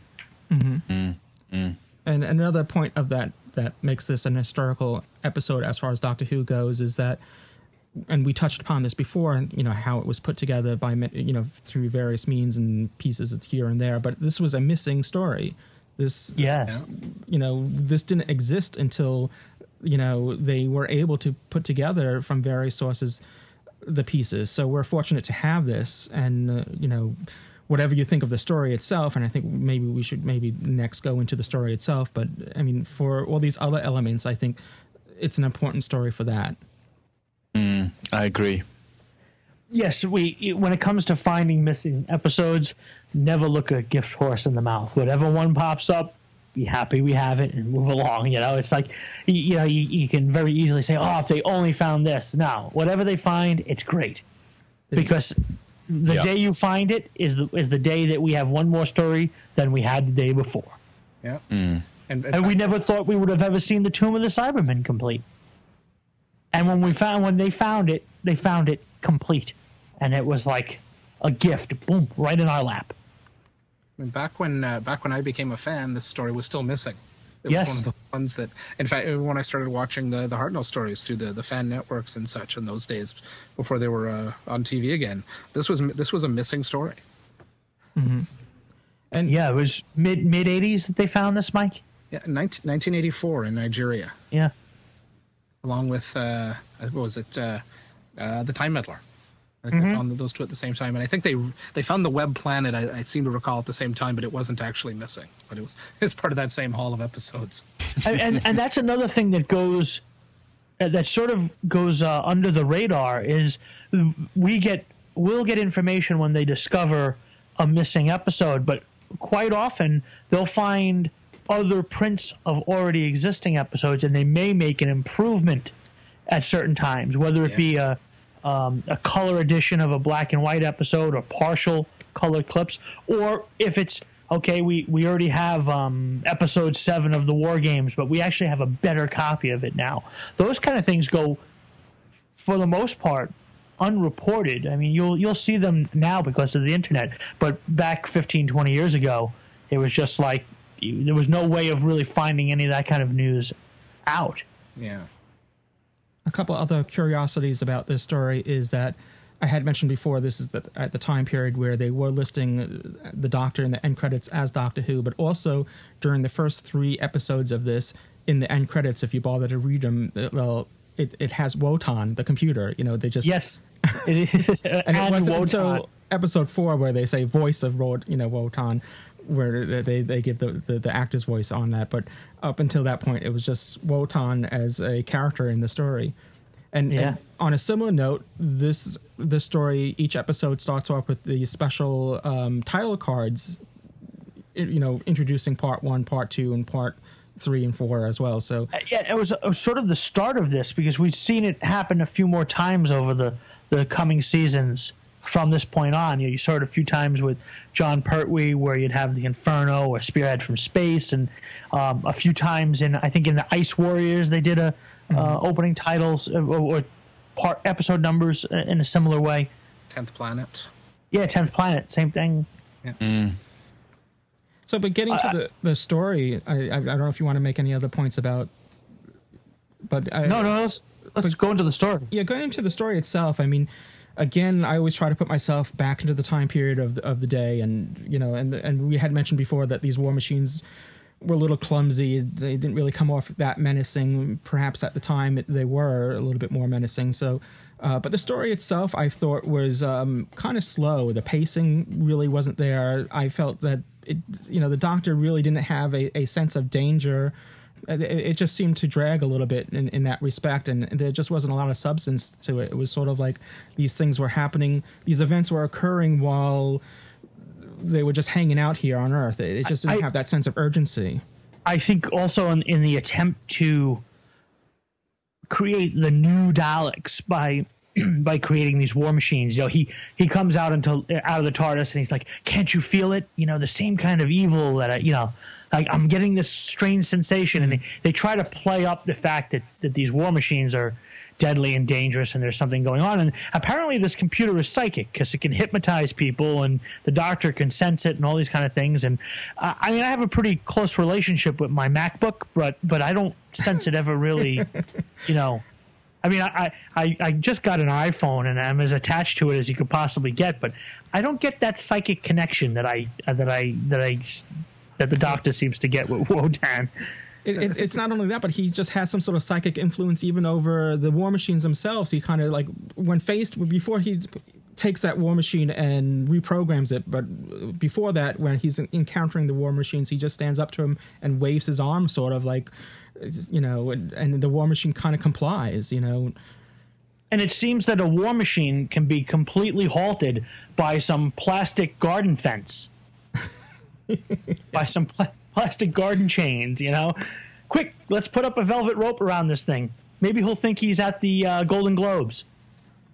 So, and you had mentioned how the story starts where the Doctor comes out of the TARDIS and he has this foreboding feeling about this tower and all that, and he naturally goes to it, and they just sort of, which just seems to be typical in Doctor Who, just, oh yes, you're that Doctor, he seems to be expected there, and he marches right into the tower without any credentials whatsoever.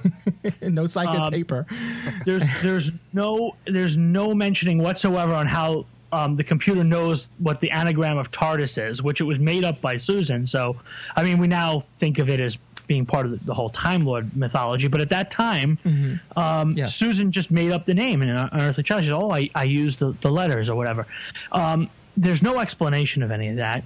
The computer found it out on the internet. Yeah, and the computer, by the way, which is one of the most modern computers and the most brilliant of all time, is somehow using a printer to tell us its information. Oh, look, dot matrix. Well, at the time, that's how they communicated. I know. It's just that's pretty credible, I think. Actually, that part. Our first home computer, which was a terminal, didn't have a monitor, but it had a printout. Wow. Yeah. Going back a bit. Oh, yeah. But, Dodo as well in the story. Well, talking about promoting the postal tower, they come right out and goes. The Doctor says it's finally. it looks like it's finally complete. And it's like, you're a time traveler. It would have been complete for many years.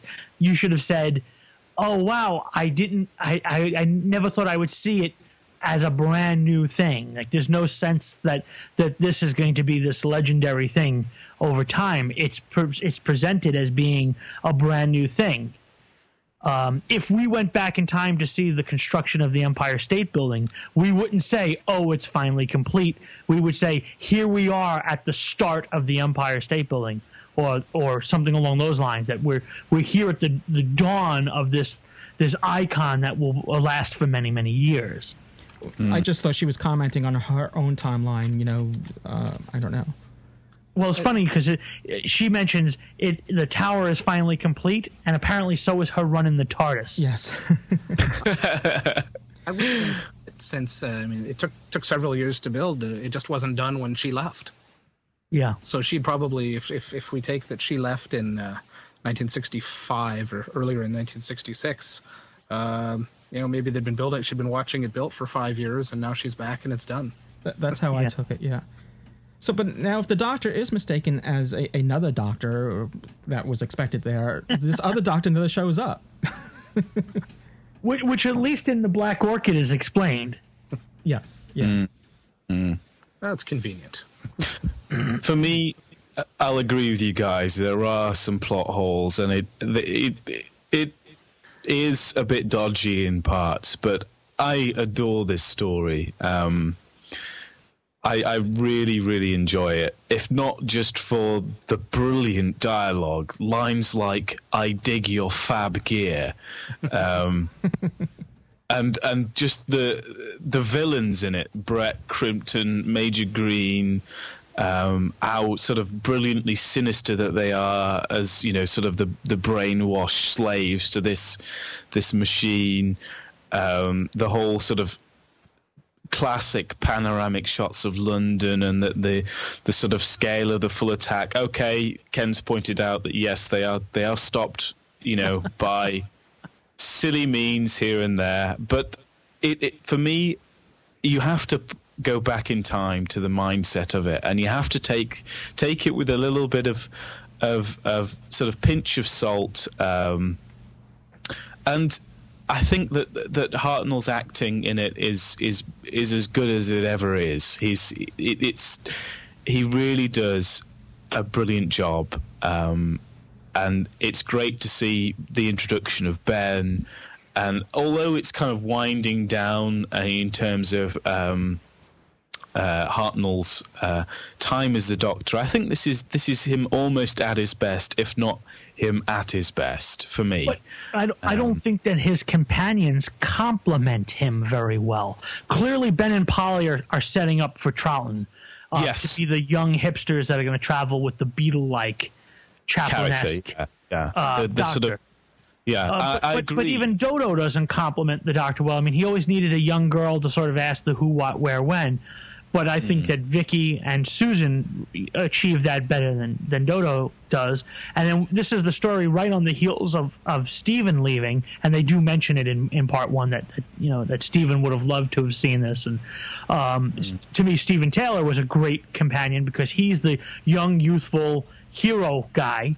You know, the guy, the strapping young lad who can go and throw a punch, where the Doctor can be the wise counselor. There's this transition moment in this story, and I think Hartnell doesn't really have a chance to work to his strengths. Some of those little wise Alec comments that he could give to Ian or to Stephen. Barbara. Yeah. I agree in that aspect, but for me, I mean, Hartnell has like 2 more serials after this episode before his regeneration. But what's good about this episode in terms of the companions is you've picked up on it, Ken, is the fact that it's clearly intensely influential on how the show will evolve, and how it's kind of like staring into the future a little bit and seeing what's going to come, and how perhaps Ben and Polly don't necessarily fit very well with the first Doctor, but they will with the second Doctor and things. And it is, in a sense, sort of winding things down. And you've already mentioned as well that it also sort of mirrors and is almost like looking into the future, in that it sort of is a precursor to the unit stories, those kinds of things where the Doctor's the advisor, where there's a strong military presence. Also the Doctor, although he's an advisor, he's a pacifist, and all the rest of it. And I really enjoy that. There are, as you've all pointed out, holes and things that don't quite fit in this story, but I can look past them because I enjoy it so much, and I think that it's kind of one of those stories that is my favourite of William Hartnell's, just because it's at his peak. He's almost at his best before the end. Aside from, as you pointed out, he can, there's none of the wisecracks with Ian and things, which was so good early on in his run and things. But I don't know if I'm explaining myself very well. I'm trying my best to I think you up. are, and I think that we always appreciate the classic stories for what they are. You can't really. There's no way you're going to mount this next to Journey's End and be able to compare it. It just can't happen. Can't do that, because there's such a chasm between them. But my critique on this mostly comes from Hartnell had 2 modern day adventures. He had the Planet of Giants and this one, the War Machines. And I think in both cases, although I like Planet of Giants a little bit more than this one, I don't think the modern era serves his Doctor well. I think his Doctor shines best when he's either the curious explorer someplace, on a distant planet, or he's exploring history as the guy who's just sort of, I can't believe we're here. The sort of older professor role, grandfather / professor role. I think those things suit him better than a modern story where as an example, a John Pertwee can be the James Bond-like hero. Yeah. I don't think the modern setting is set for his type of Doctor. I don't think it suits him well. But I do agree that this was probably more a test run of what the show would eventually come. Yeah. Yes. And I think that Hartnell perhaps wasn't suited for that, and I think that this is kind of like a turning point in the show. You can see that they're experimenting with it, and for me, half of what makes Doctor Who so great is that they're willing to change things, and they're willing to try and be innovative, even if it doesn't always work, or even if they don't always explain it. Clearly, we've kind of touched on that with Dodo leaving the show and things like that. But that's what makes Doctor Who so brilliant for me, is that it's willing to take the risks, and particularly even at the time, it was willing to take the risks to do things differently, and I think that's important, and I think that modern television programs can learn a lot from that sort of principle and concept. That's all I'm going to say about it anyway. I've waffled on long enough, I think. Do we want to give a TARDIS groan rating for this story? I think so. I think I will. For me, for all the reasons why I've explained, I'm going to give it 4.5 TARDIS groans out of 5. Because I have an awful lot of affection for it. It's not perfect, and there is a lot wrong with it, but I don't care, because I'm willing to look past that, because for me, it's a joy that they managed to rediscover the footage for this, and it's a unique insight into the 60s, into a turning point in the show. And that's why I love it so much. Well, I think that if we are going to judge it strictly on a story content and what it brings to Doctor Who in a 45-plus year view, I'm going to give it 3.5 TARDIS groans. If you are an appreciator of black and white era stories, add an extra half or even full TARDIS groan, simply because there's a genius to its simplicity and the way the show was done at the time, and just for the fact, as Mike mentioned, just for the fact that we have it, and we should always be appreciative of the fact that we can look back on these classic stories, that we even have it.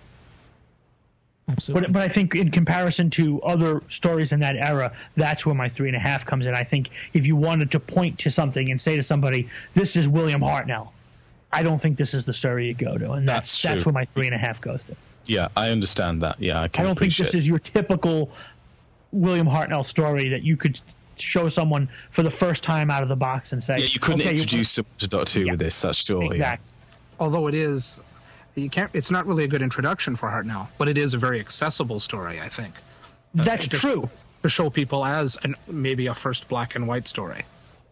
But I don't think it has the charm and humor required to win people over who might be like, oh, this is in black and white and it's made for $1.75.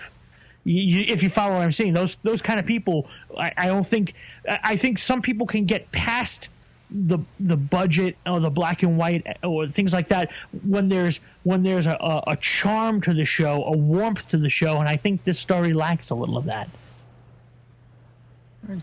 When you look at the Time Meddler as an example, Stephen's in the TARDIS and he's dazed or whatever, and he's being confused, and you get that little banter between him and Hartnell. With that's the chair, and that's a thing with a clock in it, and sheer poetry, and those kind of lines. That is the charm of Doctor Who, right there. I wouldn't disagree, and I wouldn't certainly wouldn't say it's better than the Time Meddler, or even as good as the Time Meddler. So I'll say that I know Ken had mentioned that you can't really compare this to A Journey's End, and yes, I agree you can't. Though watching the story, it was strangely somewhat familiar to more modern contemporary Doctor Who in some respects, where you have a W on the Wotan computer reminded me of the C on the chest of the Pete's World Cybermen, and where they fenced off that area to capture the War Machine sort of reminded me of Army of Ghosts, with the Doctor doing his old Ghostbusters thing and trying to capture one of the ghosts or something like that. So there were just certain elements in it that did kind of draw me forward to today's Doctor Who, and But going back to what I was saying with the story itself, I just felt that, and Ken had just mentioned it right now, that charm, the humor, the chemistry between the Doctor and his companions were lacking a bit in this story. But be that as it may, there was many of the historical elements, the other points that before we got to the story, because we're reviewing the DVD as a whole. So, I mean, as far as the story itself goes, I probably would give it 3 TARDIS groans. And as far as everything else, as far as being that it's even though it's a contemporary story, it's an historical episode in a sense as far as it relates to London. The postal tower, the post office tower rather, as well as Doctor Who's history as well, the introduction of Polly and Ben and Dodo's farewell, if whatever that may if you call it a farewell. Yes. So in that respects, I'll give it 4. But so in between, I would give it 3.5 TARDIS groans as a final rating. The DVD itself is okay. I know Ken was a little disappointed that there weren't more supplements, extras on it, but I think that one feature about them putting the puzzle together, I think that was very well done. I think as a feature, something on the post office tower is a watch once kind of thing, and I think in comparison to some other DVDs, I think this one, as far as also Blue Peter was already on the VHS. Mm-hmm. Had this been the first appearance of it, I think it might have been something a little more substantial. But that had already appeared in a past production, so I was a little bit disappointed in the extras, in the meat and potatoes of what else there is on this. And like I said, I've been a little let down by 2 Entertain. I'm not really a fan of theirs. I don't really like. I can't explain it. It seems a little chintzy, and maybe I'm a little biased because they've been really harsh with this tripods thing. They just put the damn things out already. All right. Well, so I would give it 3.5 TARDIS groans. I would up it to 4 for the history elements that I mentioned, both in Doctor Who and obviously in London, if that appeals to you. And story alone, then take it down 1. So take it down 0.5 groan. So, but 3.5 is what I would give it. Mike, your TARDIS groans? Yeah, I think 4 is where I'd go. Pretty much, I agree 100% with everything James said.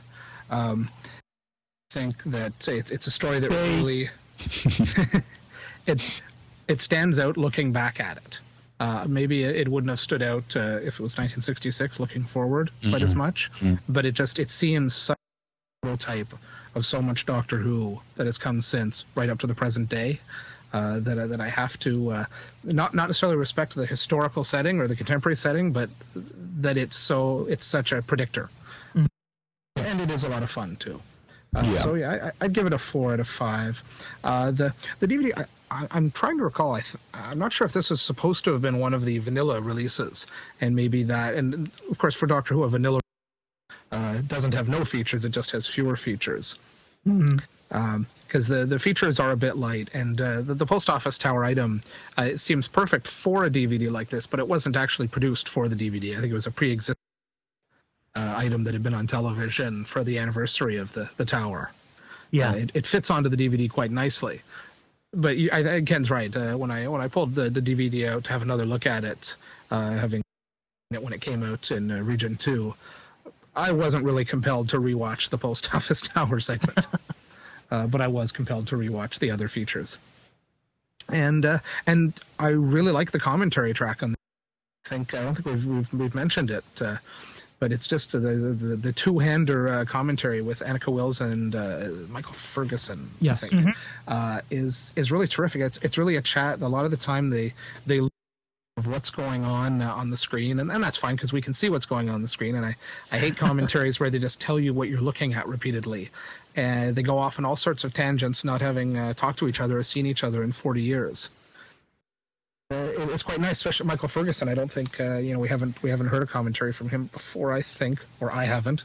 And obviously Annika Wills is around a lot, but there aren't that many stories that she can do commentary.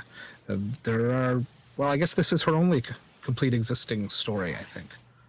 yeah, it's the only story of hers that exists in its entirety. So that's. It's interesting that when we're talking about commentaries, good commentaries are either really detailed and specific about things on the screen, or a very colorful actor or character is just being themselves in the commentary, and it's very conversational, and you're getting into the head of somebody that you particularly enjoy their work. The worst kind of commentaries are either having to say, which are like the Blake 7 commentaries, or the like you said, the okay, yeah, here we are driving in a car. Like, yeah, I can see it. Yeah, and Ferguson, he admits it at one point, but it's obvious from the start that he's watched watched the video in advance of going into the recording booth, so he knows he'll have things to say. It's not a spontaneous act. And I think some people doing the commentaries get a bit lazy when they go into the booth and think, well, I'll just give you a stream of consciousness off the top of my head, and he does so much more than that. So it's very and I enjoyed it a lot. Mike, do you have a preference to whether you like someone to be really prepared or someone to be very spontaneous? I think it's always better to be prepared. If you're good and interesting, you can be prepared and sound spontaneous. But if you're spontaneous and you're not prepared, you can't sound interesting. That's what I think. And the one single exception may be Tom Baker. Yeah. But even listen to all of his, he does the same thing more than once sometimes on his commentaries. Contrasted with, say, a Peter Davison, who seems to do meticulous preparation before his commentaries. Or Colin Baker, who seems to take doing commentary seriously. Yeah. Oh, and that's what you want. You want people to acknowledge somebody's paying for this. We already own it, probably, and if you're getting paid, somebody else is paying for the product. Put in the effort, and that's done here. I really appreciate it. It's not always the case. All right. I agree, and I prefer the research side, and agree with Tom Baker. I mean, Tom Baker is just such a great personality. You could sit and listen to him be Tom Baker, and it is a fascinating thing. But at the same time, you're probably, as you made a great point by saying, this is probably the first time you've owned this. So you're hoping to find or purchase something that is not only what you already own, but brings it to the next level. Exactly. And research and preparation, the difference maker. And I'll say that, I mean, I doubt that Annika Wills watched the video right before doing it, but she's well versed in conventions and she has her stories of the era down, and she knows what she's going to talk about. Of course, most of that probably goes out the window when she sees Michael Ferguson for the first time in 40 years, and all the ideas come. Maybe just by talking to him, she remembers stuff that she hasn't remembered before. Yeah. Yeah, as far as like background on unfortunately, some of the people there are no longer with us, Michael Craze, and getting some of their take on these other actors that aren't around to do the commentary, unfortunately. And she's quite frank. She's been more frank in person at conventions, but she's quite frank when talking about William Hartnell, and the good and the bad. And it's not that it's good to hear that, but it's interesting to hear. Well, it's honest. Yes. You want really just you want honest appraisal as opposed to just being gloss over things or fluff things. Yeah. Absolutely. All right. Well, that about does it for our review and our take on The War Machines. And Lewis, I think we're going to wrap up Podshock. Is that the? Yeah. We've gone a bit long, and it's a little longer than we expected this show. We do apologize for that, but it's a jam-packed show. We had a lot to cover this episode. We do have a lot of your feedback to get to, and you can always make contact with Doctor Who Podshock. Feedback at podshock.net is the email way, and we, like I said, we have we're backlogged.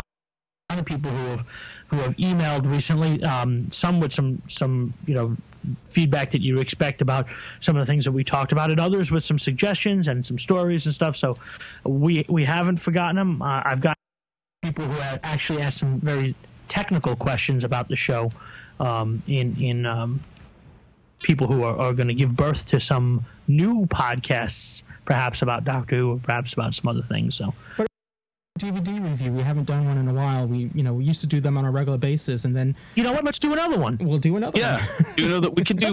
We're gonna say it right here, right now, so that there's no excuse.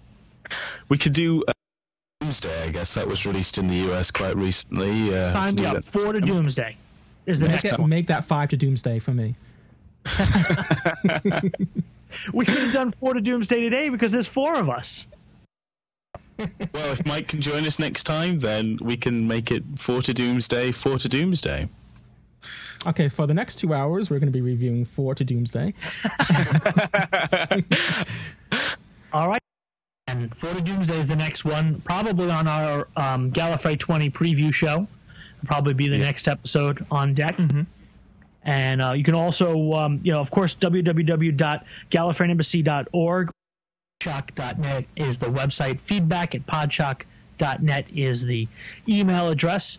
And we want to thank everybody, of course, for subscribing and telling their friends about Doctor Who Podshock. It's been awesome. We also, those of you who have made donations to Podshock to help us with our bandwidth and server costs, we want to say thanks a lot. Mm-hmm. And don't forget the U.S. and U.K. stores. If you're going to Gallifrey 20, perfect excuse to get yourself something to wear to Gallifrey 20. Something Lewis and I and Billy getting to New York Comic Con the weekend before Gallifrey 20 with Paul Cornell and Colin Baker. So if you're down there as well, you'll see us wandering around. We're not scheduled to do anything like panels or anything like that. We're just as Podshockers wandering about. So do say hello. I believe we'll probably even run into Taras and some of the DWNY people, as being that this convention is popping down right in their neck of the woods. Be sure to say hi if you're there. I think that's going to wrap up everything for this show. Thanks for listening, and be sure to come back next time. And thank you, Mike. Thanks a lot for joining us. Thanks, Mike. Good to be here. It's been a long time. I'll have to make sure to make myself available more often.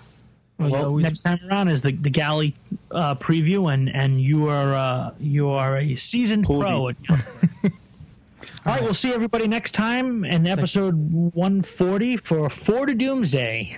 140 for 4 to Doomsday. Okay, well, until then, cheers, everyone. Yeah, see ya.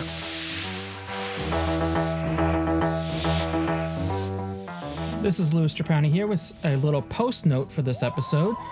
Obviously, this episode had some audio problems, some audio distortion, and then towards the end, it was cutting out a bit. Can't explain why this was the case. It was a problem that was not apparent while we were recording it, so it wasn't known that the problem existed until after the recording was done. So I do apologize for the problems with the audio that we did have, and hopefully it won't happen again. We never had this problem, this issue before, and hopefully we won't have it again. And again, I'm at loss to kind of explain why it happened. It was, it's very frustrating indeed. Let's just hope that's the end of it. Anyway, cheers once again. See you next time.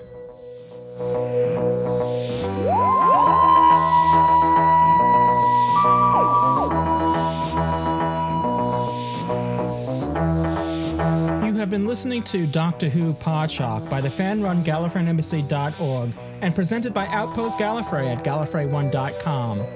Doctor Who is owned and trademarked by the BBC. Doctor Who Podshock is not affiliated with the BBC in any way. Come back next time for another exciting and informative episode of Doctor Who Podshock. You can email us at feedback@podshock.net. Opening theme by Jeff Smith at thejeffsmith.com. This is Louis Trapani. You can follow me on Twitter at twitter.com/Louis Trapani. You can also follow James Norton on Twitter at twitter.com/James Norton. This has been an Art Trap production and is brought to you by the Gallifreyan Embassy and has been made possible in part by donations from listeners like you. Where's Dodo?